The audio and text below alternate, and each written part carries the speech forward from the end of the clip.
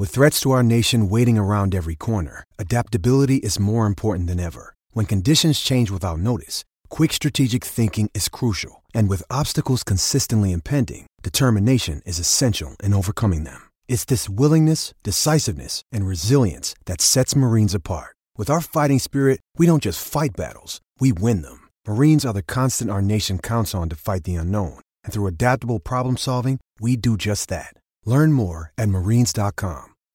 When you need mealtime inspiration, it's worth shopping Kroger, where you'll find over 30,000 mouth-watering choices that excite your inner foodie. And no matter what tasty choice you make, you'll enjoy our everyday low prices, plus extra ways to save, like digital coupons worth over $600 each week. You can also save up to $1 off per gallon at the pump with fuel points. More savings and more inspiring flavors make shopping Kroger worth it every time. Kroger, fresh for everyone. Fuel restrictions apply. Welcome aboard, Giants fans, to episode 55 of Talk is Cheaper, New York Giants podcast right here on NJ.com. I'm Joe Giglio, joined as always by Jordan Renan, James Scratch. They cover the Giants for NJ Advanced Media. We're back this week talking about OTAs and what they saw there. And Jordan, how are you, man? Good, Joe. 55, feeling old. We're getting, we're almost like a full year's worth if we did it every week. You're right. Yeah, we have. Actually, I'm sorry. We would be over a year's worth. My math was off there. That's all right. Yeah, and I think we've done it for over a year now, and we're at episode 55. Obviously, we took a couple of weeks off here and there, but we're here with you this week. And before we get into OTAs and what you guys saw, and we'll take some questions from listeners on Twitter. We have to start with a little of what I noticed as I watched you guys cover OTAs. So first, I want to get into the whole Snapchat thing, because I noticed both of you guys are on Snapchat. So I want to talk about what you're doing there, because I think it's a cool way to follow along with the Giants and with you guys this summer. But first, Jordan, I have to ask you, because it became a thing on social media. I saw it. How's the new hair gel?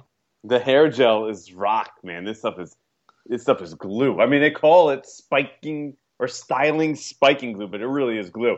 I'm on day 5 without having touched or washed my hair. Obviously, people seem to be amazed, that you could shower without washing your hair. It doesn't seem like such a novel concept to me. I mean, am I way off base here? That it's that ridiculous to shower without it's that hard to believe that I could shower without washing my hair? I've never really done it, but I don't really have that never? hair. You never? Yeah, I don't have. I've never used hair gel in my life, so. But I understand it. You've never showered without washing your hair, though? I don't think so. But as much as I don't get it from I've never done it. It's bad for your scalp, Joe, to wash your hair every day. Well, see, this is why you're the guy that we have to go to for these kind of tips. I mean, you're the one that knows. But I'll say I understand it. I've never done it, but I understand it. I mean, if you put that stuff in, you have the hair gel in, and it works. Why would you take it out in a day? I get that. Well, I mean, usually, this is what's so amazing about this stuff. Usually, you wake up in the morning and your pillow is filled with white flakes, not being dandruff, but being just from the gel. The gel usually comes out. But this stuff, I'm telling you, this stuff just doesn't come out. I mean, I've been outside, I've run around, I've done 3-mile runs, and this stuff is still just hasn't budged. Unbelievable. So is this the new go-to, especially when you get? I know training camp's always you guys don't have much time between all the work, being outside, trying to get a couple of hours rest here and there. So is this? Did you find something good here, Jordan? I don't know. My wife hates it. I gotta judge the importance of how important this stuff is actually glue, or whether my wife talks to me. I have to judge the importance. It's like a sliding scale there. You gotta weigh the pros and the cons before you make a final decision. Yeah, I'll let you know. Training camp is a time of year where you need to wear a hat. So I don't know. I don't want the last thing we need to have happen is one of those hot days, August, and have Jordan not be able to get his hat off his head because it's some sort of chemical bonding agent or whatever. Well, James, I do actually visor, so I still do. I still gel it up usually, gel it back a little bit, and then visor it. So. I go floppy hat. It's possible I could go both, yeah. Outside of the Giants' progress. My wife told me never to wear the flabby hat. I look like an idiot. So I remember that. I took her advice on that one. I think outside the Giants' progress, we're going to have to follow this saga throughout the summer here. All right, so outside of football, we get the football. One more thing. This ties into the football. Now, outside of Jordan's hair and hair products, I did notice both you guys, I believe, have started to use Snapchat. Now, I don't have it, but I should download it. But I've been on it before. And we're learning, Joe. We're learning. Okay. This is a learning experience for sure. But I was able to look at a little bit, even though I don't have it myself on my phone, of what you guys were doing. So how is it so far? And more importantly, do Giants fans like what they're getting out of you guys on Snapchat? We'll go to James first because I saw you had it too. I do have it. I mean, if they like what they're getting, I have no idea because unlike Twitter, and if I'm wrong, people email me, tweet me. It doesn't seem like there's any way to get any feedback. You just kind of put stuff out there into the ether, and I guess people look at it. I don't know. You can see how many people viewed it, but yeah, I have not discovered any feedback avenue with the actual app. So yeah, I'm with James. The way I view it, and I've been thinking about it, and I've been trying a couple different things, and I know people want us to just Snapchat all these plays. That's just not realistic and not a good idea for us in our job. Like if Odell Beckham makes a ridiculous catch, we don't want it to go viral on Snapchat and not put it up on our website and get it to people that way. So to me, the most valuable thing is you could kind of see. I could give you an inside look of what it's like to be a beat writer, where we're going, what we're doing, and give you little sneak peeks of what's going on with the Giants that maybe I wouldn't be able to provide you on other platforms. So I think for me, that's what I'm seeing is going to be the most useful way to use Snapchat going forward. Yeah, I agree with that, and it seems like a cool way. I know a lot of different beat writers are doing it for different sports in different ways. So I think everyone is looking forward to seeing some more of that from you guys as we get into the summer. All right, so let's get into real quick, Joe. People like the behind the scenes type things, so I think that's kind of a good way to show it to them in real short snippets.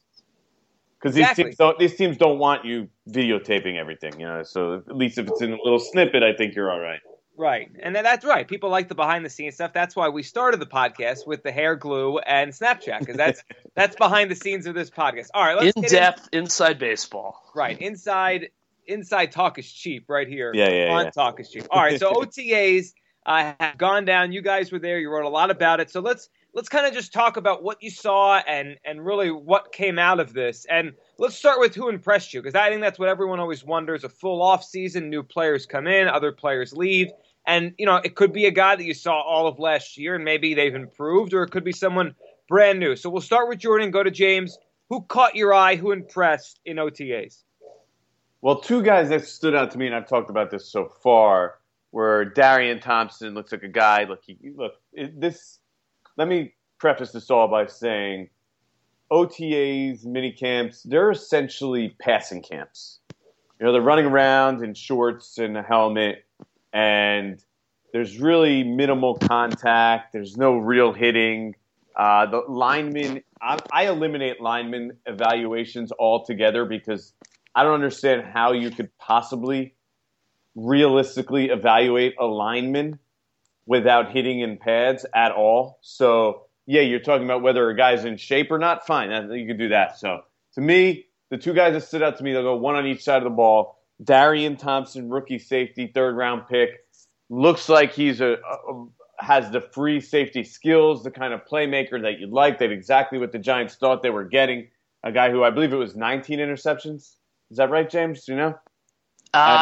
Something like that. May have been the Mountain West Conference record. I think it was either 19 or 17. He beat Eric Weddle's record. So you saw some of that. You saw why that wasn't just a accident that those kind of things happened. He was around the ball making plays here in the OTAs that we saw. Granted, we saw 3 of what will be 10 OTA practices, so it's only a little snippet again. And on the offensive side of the ball, Matt Lacoste every day, catching passes, left and right, working with the first team plenty. Clearly, he's in that, at least in my opinion, he's in that mix for, okay, he's going to have a legitimate chance to start here if he has a good summer, especially if he could prove that he's the best blocker of the bunch, which I think has a good chance to be true. That's fascinating because I remember last year his name came up a little bit early on, and now we're back to got injured. Right. Injured in training camp, and it kind of derailed him. He actually had they couldn't come back to the Giants. I believe it's the week after week 8, after they get an injury settlement with him. Yeah, I feel like it was OTAs. I mean, I could almost feel like it was a year ago. Around this time, we had a very similar conversation about him and about his potential role with the Giants. All right, so he's definitely one to keep an eye on moving forward. James, how about you? For you, who impressed and who kind of caught your eye in OTAs? One of the guys who's caught my eyes is Darian Thompson's college teammate, Dante Dion. You look at the roster, he's listed as 5'9", 158 pounds. So not a very big guy. But he had an interception the other day off Ryan Nassib, a air quotes pick 6 in a practice setting. He had a nice play on the ball the second OTA we were at. He's a guy who I think a lot of fans are kind of intrigued by and are rooting for, kind of an underdog role. And, I think there's going to be a spot. Obviously you have DRC and Apple and Trevin Wade and Janoris Jenkins, but they're probably going to carry 5 or 6 cornerbacks. So he's a guy who has a chance to maybe come out of nowhere, sort of, and make the team. And on offense, reminds me a lot of Charles James. Before you switch over to offense, James, you weren't really here for Charles James, but boisterous, loud guy who was just a playmaker type cornerback. He didn't, he stuck around for a little bit with the Giants, but then he sort of moved on. But he's proven that he could play a little bit in this league. So the Giants would be happy if they could get that out of Dion. Yeah, definitely. I mean, he's, as I said, the size, you kind of scratch your head about the size, but, who knows, maybe he can keep making plays on offense. A lot of the receivers have impressed me. Obviously, I wrote about Jeremy Davis. He's had some moments as he tries to have a big second year. And some of the undrafted guys, Darius Powell, Roger Lewis, who Jordan wrote about, KJ May even. So I think it's going to be a really intriguing summer in terms of the bottom half of the receiving core, because there's a lot of guys there who have some ability, but they're only probably, you figure, going to take 1 or 2, assuming that Cruz is healthy, Beckham, Dwayne Harris, and Sterling Shepard all are locks to make the roster. Yeah, we didn't even mention Shepard in that group, but it's pretty clear he could play. I mean, he was making plays all over the field, so you got to be happy with what you've seen from some of those draft picks early. The one guy, you didn't mention there, at least I don't think you did, with the rookies, and you mentioned Shepard, who we know is probably going to have a big impact, and Jordan, you mentioned Darian Thompson. How about Eli Apple? Everyone's always very interested when it's a first-round pick. It's weird, I guess, with the Giants this year because there's that expectation out there that the second-round pick and maybe even the third-rounder will have more of an impact this year just because of the way the roster's set up, and Eli Apple's future maybe won't be right now, maybe not in the present in terms of having a big role in the Giants. But what did you see out of him, and where is he lining up right now? Granted, we only saw, as I got to keep repeating, we only saw 3 of those OTAs, 3 of the 10. But I didn't really see Eli Apple in the slot very often. Seems to be still learning the outside. What they were doing the last couple times we were there was Apple was rotating in sort of a 3-man rotation on the outside with Dominique Rodgers-Cromartie.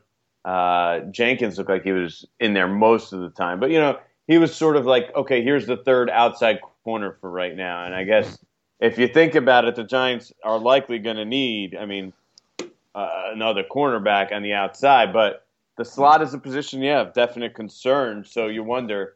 But Trevin Wade was the guy that I saw in there almost all the time with the first team. So with Eli Apple, it wasn't terrible. You didn't see anything that stood out that he was getting picked on, and you didn't see anything spectacular. So I think on a scale of what you're expecting from a rookie cornerback, that's pretty good, especially when you're talking about a passing camp where there's really minimal contact. It's not like receivers are allowed to get hit. So the fact that he wasn't abused is a good thing. The fact that you didn't hear his name called very often is probably a positive. So fairly positive reviews from me for Eli Apple.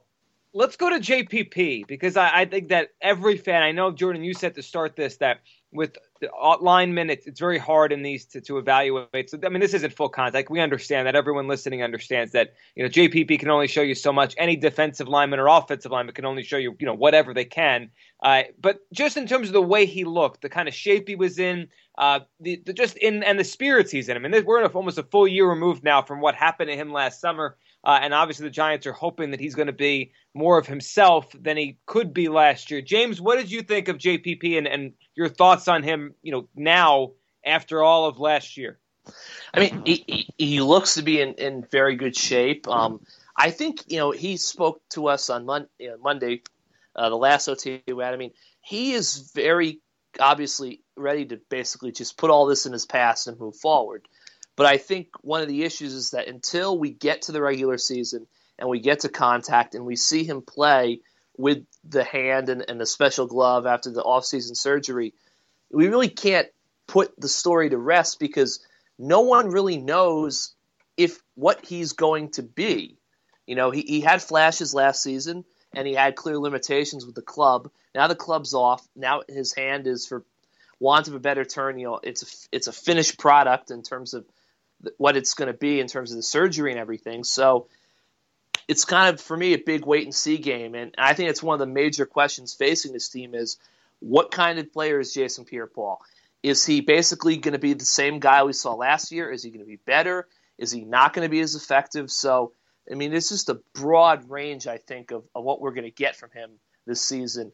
And I know everybody wants to forget about the hand issue and kind of move forward from it, but until we actually have contact, it's still going to be something we have to talk about.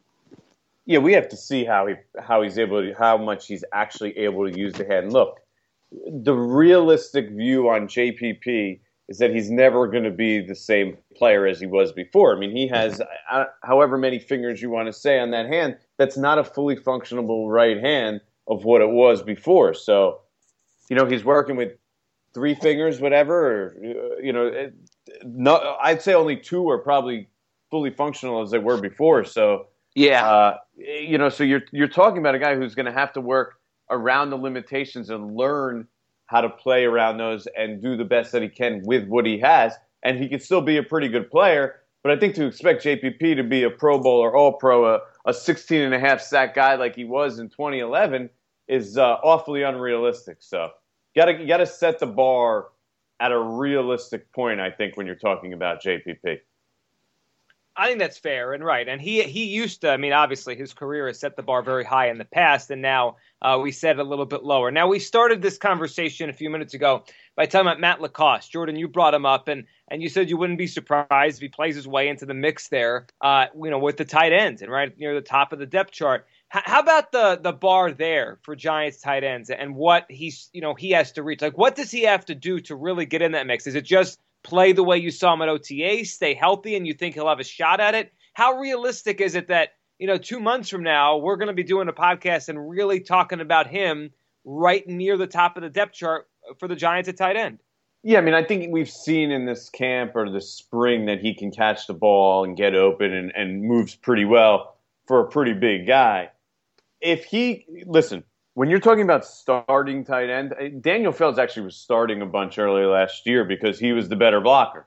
So if Matt LaCosse can prove that he's the better blocker than Will Tye and Larry Donnell, who, by the way, aren't very good blockers in the first place, then there's a very good chance that he starts as long as even if he just proves to be an average pass catcher this summer. So the blocking part, I think, is the key, and that's what we need to see from LaCosse going forward. And we got to see that from Will Tye and Larry Donnell, too. I mean, can they block? Maybe Will Tye got significantly better at blocking. Obviously, we've talked about this before. We can't judge linemen, and we can't judge tight ends either when it comes to blocking because they're really just working on technique stuff now. Yeah, and they've done a hell of a...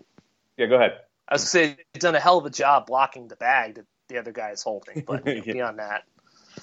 It's more of like a matter of being in the right place at the right time at this time and just showing, okay, I got to the right spot, I picked up the right guy, not, okay, now the second part of it is, okay, now first you were in the right place, now you have to prove that you could withstand the contact and actually do a successful block against your opponent. So that part of it still unknown, we'll find out. But I think LaCosse, what he told me when I spoke to him was that he thought he did a pretty good job blocking last year in the 2 games that he played, and that's sort of what one of the things the Giants relayed to him. So that is a positive for him for sure. James, what are your thoughts on LaCosse and really what he could do here? I mean, do you agree? Do you think he could work his way into the mix as we get into the summer? Oh, yeah, definitely. I mean, I think Jordan's right. They need a blocking presence. Donnell and Ty did not block very well last year. Lacoste is a guy who the Giants liked his blocking last year, and he's, a guy who's really focused on in the offseason. Jarrell Adams, a 6th-round pick, I really think that he's one of those guys that he might not play any really offensive snaps this year. He seems like he's, like as they said, kind of a development player. For me, I think a key with the tight ends is, does Ben McAdoo's secret weapon, Will Johnson, does he stay working with the tight ends as he is right now? Or does he eventually transition to fullback? I think that's one of the big keys, because he's also a guy who's a proven blocker and could maybe make it so, give Lacoste a run for that blocking lane in the offense at tight end. Yeah, that's a good point. He's definitely in that mix.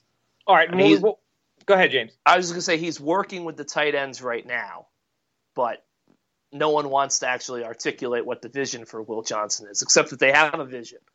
He's also been doing works with as a fullback as well, so fullback H-back. So it's really a multifaceted role. The question is, how much are they going to want to use him at tight end, or are they just testing right now to see if he could fill that role? Yeah, which probably is the case. That's what the spring's for. Right, it's what this time of year is for, and I don't think any conversation about any Giants practice or organized team activity or anything would be complete if we didn't hit on areas of the team that people are always worried about, the fans are always worried about. And let's, obviously, because the offensive line we talked about, you can't evaluate now. Let's leave that aside. So let's throw two out there, and have your thoughts changed at all? Do you feel better, worse? Let's go to linebacker. I think, James, you had the piece last week about the Giants linebacker room, and it's always a conversation that fans want to have, because I think part of it just harkens back to the good old days when the Giants were great for a good period of time in the 80s. They had great linebackers. They don't anymore. But this group, it's its own group, right? A new middle linebacker in there. Thoughts on the linebacker group that you saw them on the field together, and do you feel better about them, the same? Have your thoughts changed from, kind of when it all came together throughout the offseason? I think that it's a very veteran group. It's, with the exception of the rookie, B.J. Goodson. There's a bunch of guys who also impressed, to be honest with you. Yeah. Seems pretty athletic for a thumper. So it's a group that has experience. It's proven. Like last year, a guy like Juan Nyunga was kind of starting on opening day with as no NFL experience. That sort of situation is not going to happen this year. They seem like they're going to have either Goodson or someone with 5, 6, 7 years of experience at every position. But, they got to stay healthy. I think Keenan Robinson is really a major key. If he can stay healthy and either beat out Jasper Brinkley for the job in the middle or maybe win the weak side job, him and Devon Kennard staying healthy, I think they got a chance to be much improved at linebacker. But if those guys have health issues, then you start to get to the point where there's not a lot of depth, and some of the guys you have on the field didn't have the best experiences when they were on the field last year. So tentatively, I think it's an improved group on paper, but everybody's got to stay healthy, and then they've got to translate the optimism they have now to once we get to training camp and then into the season. I will say this about the linebacker position. What concerns me is there is definitely, like you said, a lot of guys. There's some veterans. There's a lot of guys that are NFL players that can play. I'm still concerned. I need a linebacker that can play every down, that can be out there, be your middle linebacker, and be able to stay out there on passing downs as well. I need one of those guys to sort of step up and be the guy at middle linebacker for me not to be concerned. And you see them, working in sub packages. And none of those middle linebackers are 3-down guys as of now. So that concerns me still. I'm still worried about middle linebacker and the linebacker position.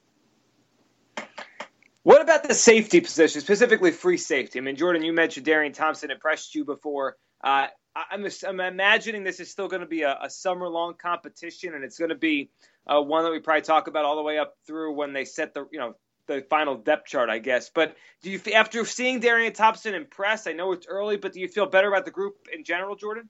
Well, the way I look at it, and I said this in a video the other day, I think right now you're probably going to have 4 better options for that position.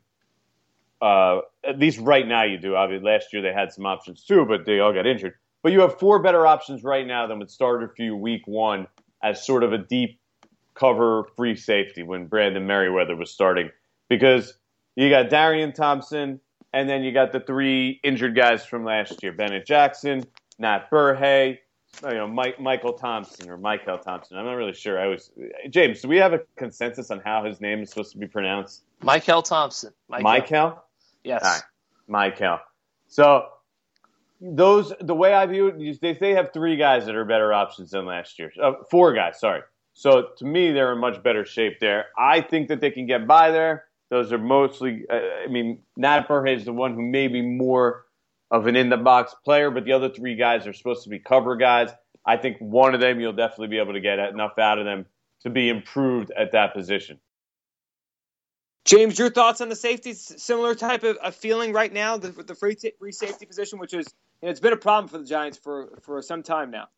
Yeah, I think Jordan's right. They have some young guys there that they feel good about. Darian Thompson's off to a very good start to his career and what we've seen in OTAs, but they have to, one, get someone through healthy, hopefully all of them through healthy, and then 2, someone's got to get out there and produce. I think you could potentially see sort of them use multiple guys and kind of mix and match on situations, but I think the Giants should feel pretty good about where they stand, all things considered, because when they didn't get a veteran in free agency, I think there was a major cause for concern, but they seem to have their faith has seemed to pay off, and the decision to draft Thompson is looking good so far. So I think that they can be cautiously optimistic, but they got to prove it on the field. And until they do, it's always going to be a concern.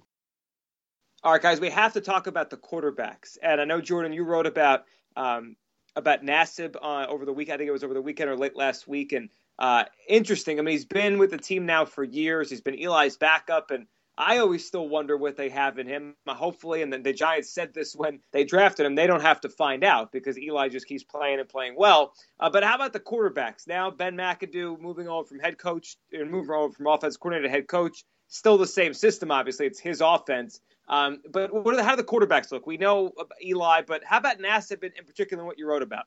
Yeah, I mean, I've been fairly impressed. I mean, look, when James, you weren't here at the time, but two years ago, it was my first full season on the team, so my first training camp.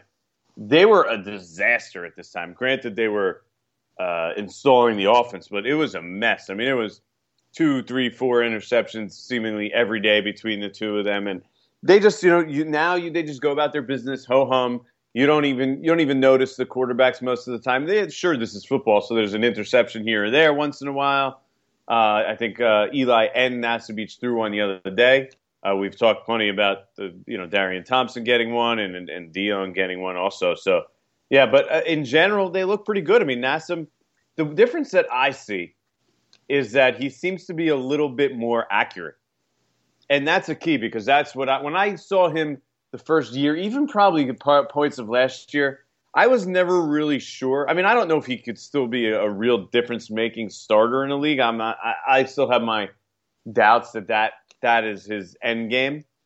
But I think from what I've seen is it doesn't appear to be something that pops out at you anymore as a huge weak point. You don't see him throwing the ball over receivers' heads regularly. You see him making quicker decisions, which I think is more a product of knowing the system and knowing what to expect. But the accuracy is the one thing that really sticks out to me as improved.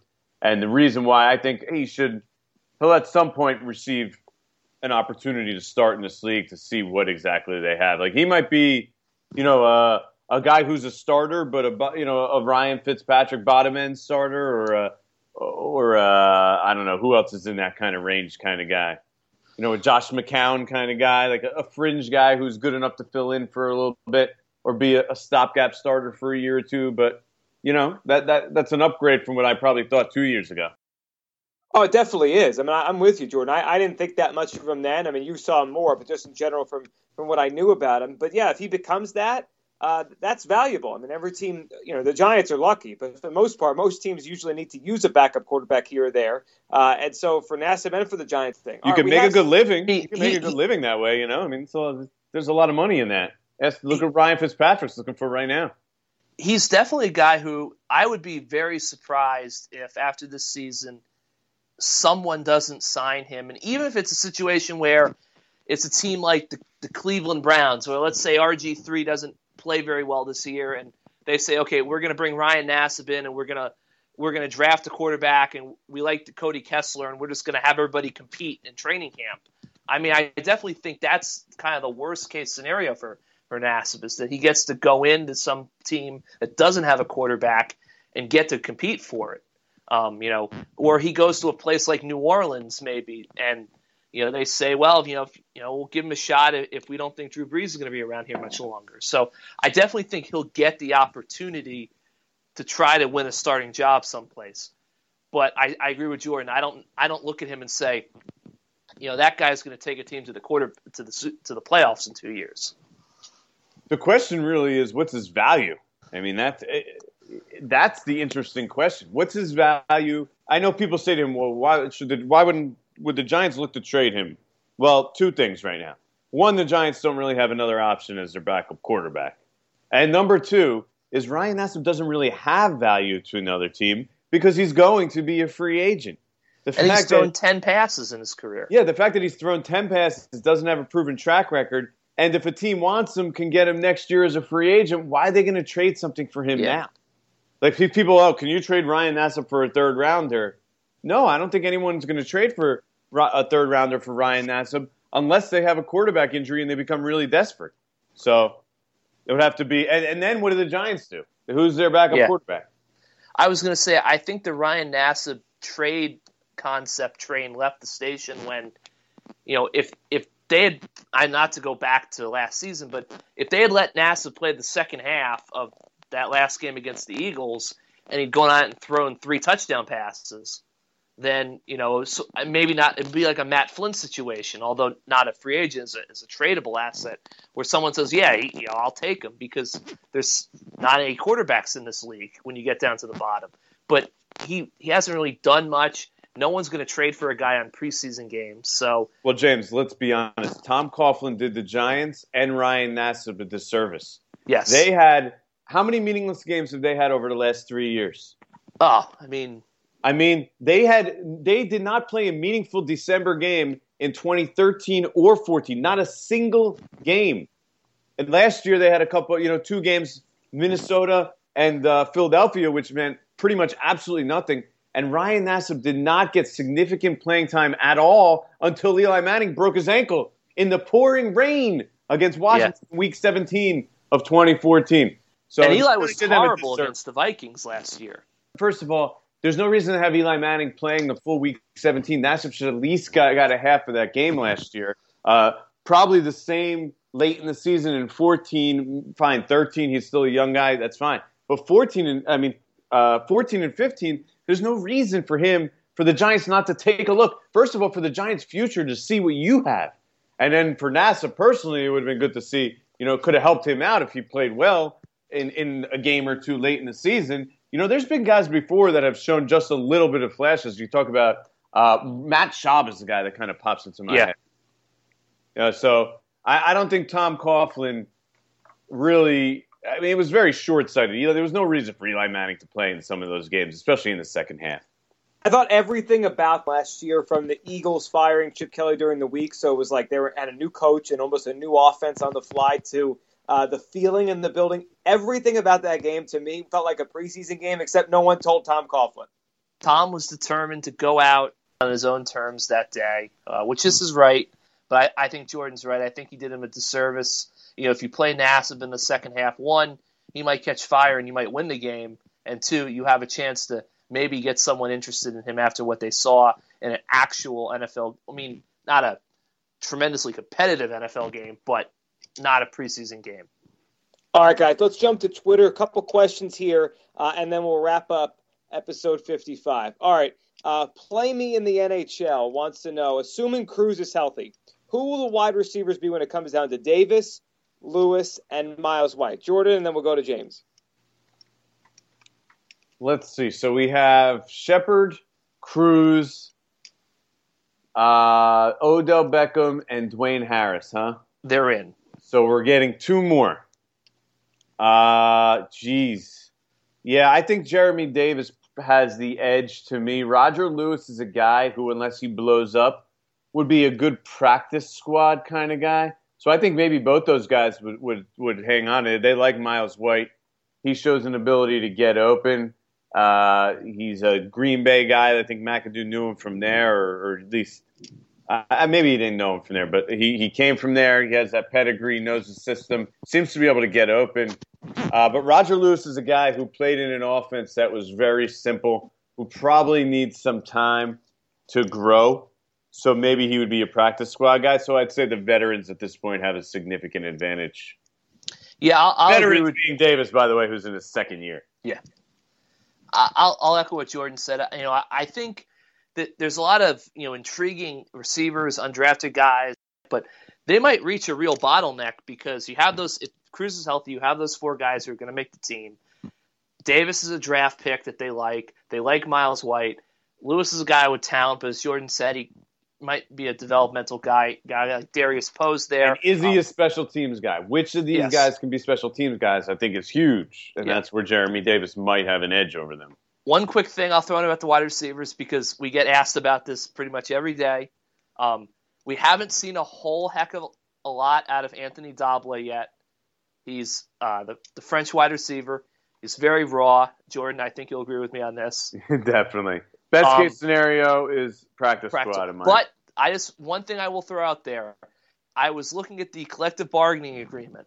It is my understanding that teams are allowed to have an extra practice squatter. So last year there were 10 guys allowed on the practice squad, and the Giants could have 11 if Doble is designated as an international player. And from what I understand, if you're designated as an international practice squatter, the team has you for a year under that designation, and you're not allowed to be signed to a 53-man roster by any other team in the league. So I do think that to keep Doble in Giants blue. Yes. So I do think that I think it's very likely that Doble will make it to the final round of cuts before the 53-man roster. And assuming he doesn't blow up in the preseason, I think the Giants will be able to waive him at that point, get him through waivers, and potentially stash him away on the practice squad for a year and try to develop him. So I don't think he'll be on the roster this year, but I also don't think that the Anthony Doble experiment is going to end after this training camp. Well, unless he just can't play at all. Yeah, unless that. But which, I mean, let's not be completely naive, is a possibility. Yes. But all things being equal, my guess is that they're probably trying to aim to get him that designation and to kind of stash him away for a year and see what they have. All right, let's wrap up with this one from PJ. And I think this one's kind of an open-ended one, probably different for each player, but interested to see what you guys think. He wants to know, does success for a player in OTAs really mean anything? Is there usually a carryover to training camp? It's probably, person by person and individual by individual, but what do you think about that? Could that help? Could we see a carryover with some of these guys that did impress you? Jordan? Wow, that's a good question. I'm trying to think who stood out at OTAs last year. I think a guy that has stood out in the past had been Charles James, and the Giants weren't exactly, all over Charles James, but he ended up being a decent player. So hold on, I'm pulling it up right now. Let's see. Who has impressed?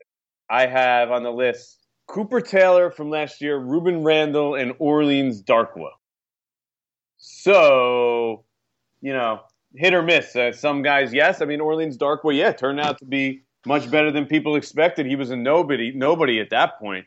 Randall, that's a little different because he ended up having a knee problem late in camp, and that kind of set him back. So it kind of ruined his season. And Taylor obviously has never been able to stay healthy as well. So it's hard to really judge. But yeah, Orleans Darkwa was a guy. So I think it can carry over. You could tell especially when it comes to undrafted rookies. I think some guys just seem to.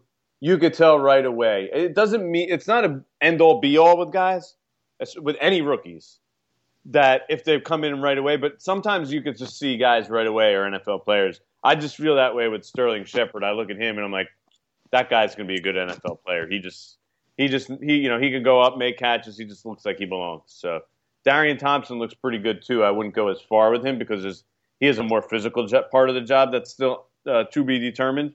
Got to play the run.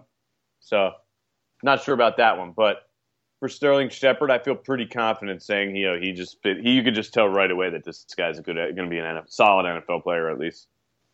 I think a guy like Sterling Shepard, Jordan's right. He's going to be a really good NFL player, so he's going to impress no matter what the situation is. But I definitely think I guess it can carry over in a sense. I was talking to a player the other day who said that his goal was just to kind of stack good days on top of good days in OTAs, and he said, like, look, it's just OTAs. Nothing is really going to happen here.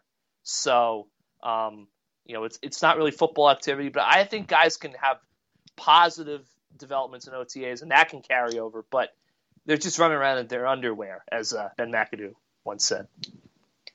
I'm looking at the 2014 version of some OTAs. My buddy Connor Orr did some of these. It's so guys that stood out: Will Hill, Chris Snee coming off injury at the time. So those are some of the things. Nat Burhay had a nice practice. Adrian Robinson did as well. So, yeah, there's obviously some hit and some big misses here. So it really, I think, depends on the individual. And you can't make a sweeping observation on whether, a guy plays well at OTAs that it's going to mean that it's going to carry over to the summer and the season. Right. It's just something to keep an eye on. So we will do that, and we'll continue to do it as we move forward into the summer, and obviously when we do get to training camp, late July, early August. Guys, this was another fun one. We'll get together soon and talk some more Giants football. Jordan, as always, thanks for doing this, and good luck with all the hair products and the Snapchat. I will give you a little, scoop here at the end. The hair experiment, it will end tomorrow. It will end after 5 days because I have to go to my daughter's preschool graduation, and I actually have to, probably dress up a little bit. Right now I'm in shorts and a tank top. So the hair will get washed tonight, and maybe we will reconvene this experiment at a further date, although I don't think anybody that hangs out with me regularly wants me to do that. And we'll come back and we'll get a full report on this. James, as always, thanks for doing this, and we'll keep following along with Snapchats. You got it, Joe. Thank you. And people, if you think anything about it, just tell me, because I have no idea how to see what you say on Snapchat. You're under 30, James. You're under 30. You shouldn't be like that yet. Come on. You're young. This is true. Yeah, James, you start aging yourself. Pretend you're older, so it's funnier that you don't know what you're doing. Yeah. All right. Thank you, everyone, for listening to episode 55 of Talk is Cheap. We'll be back soon with another episode. Be sure to follow us on iTunes, on Stitcher, SoundCloud.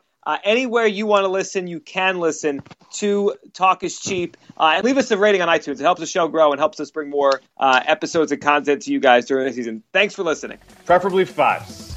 All 5s. 5.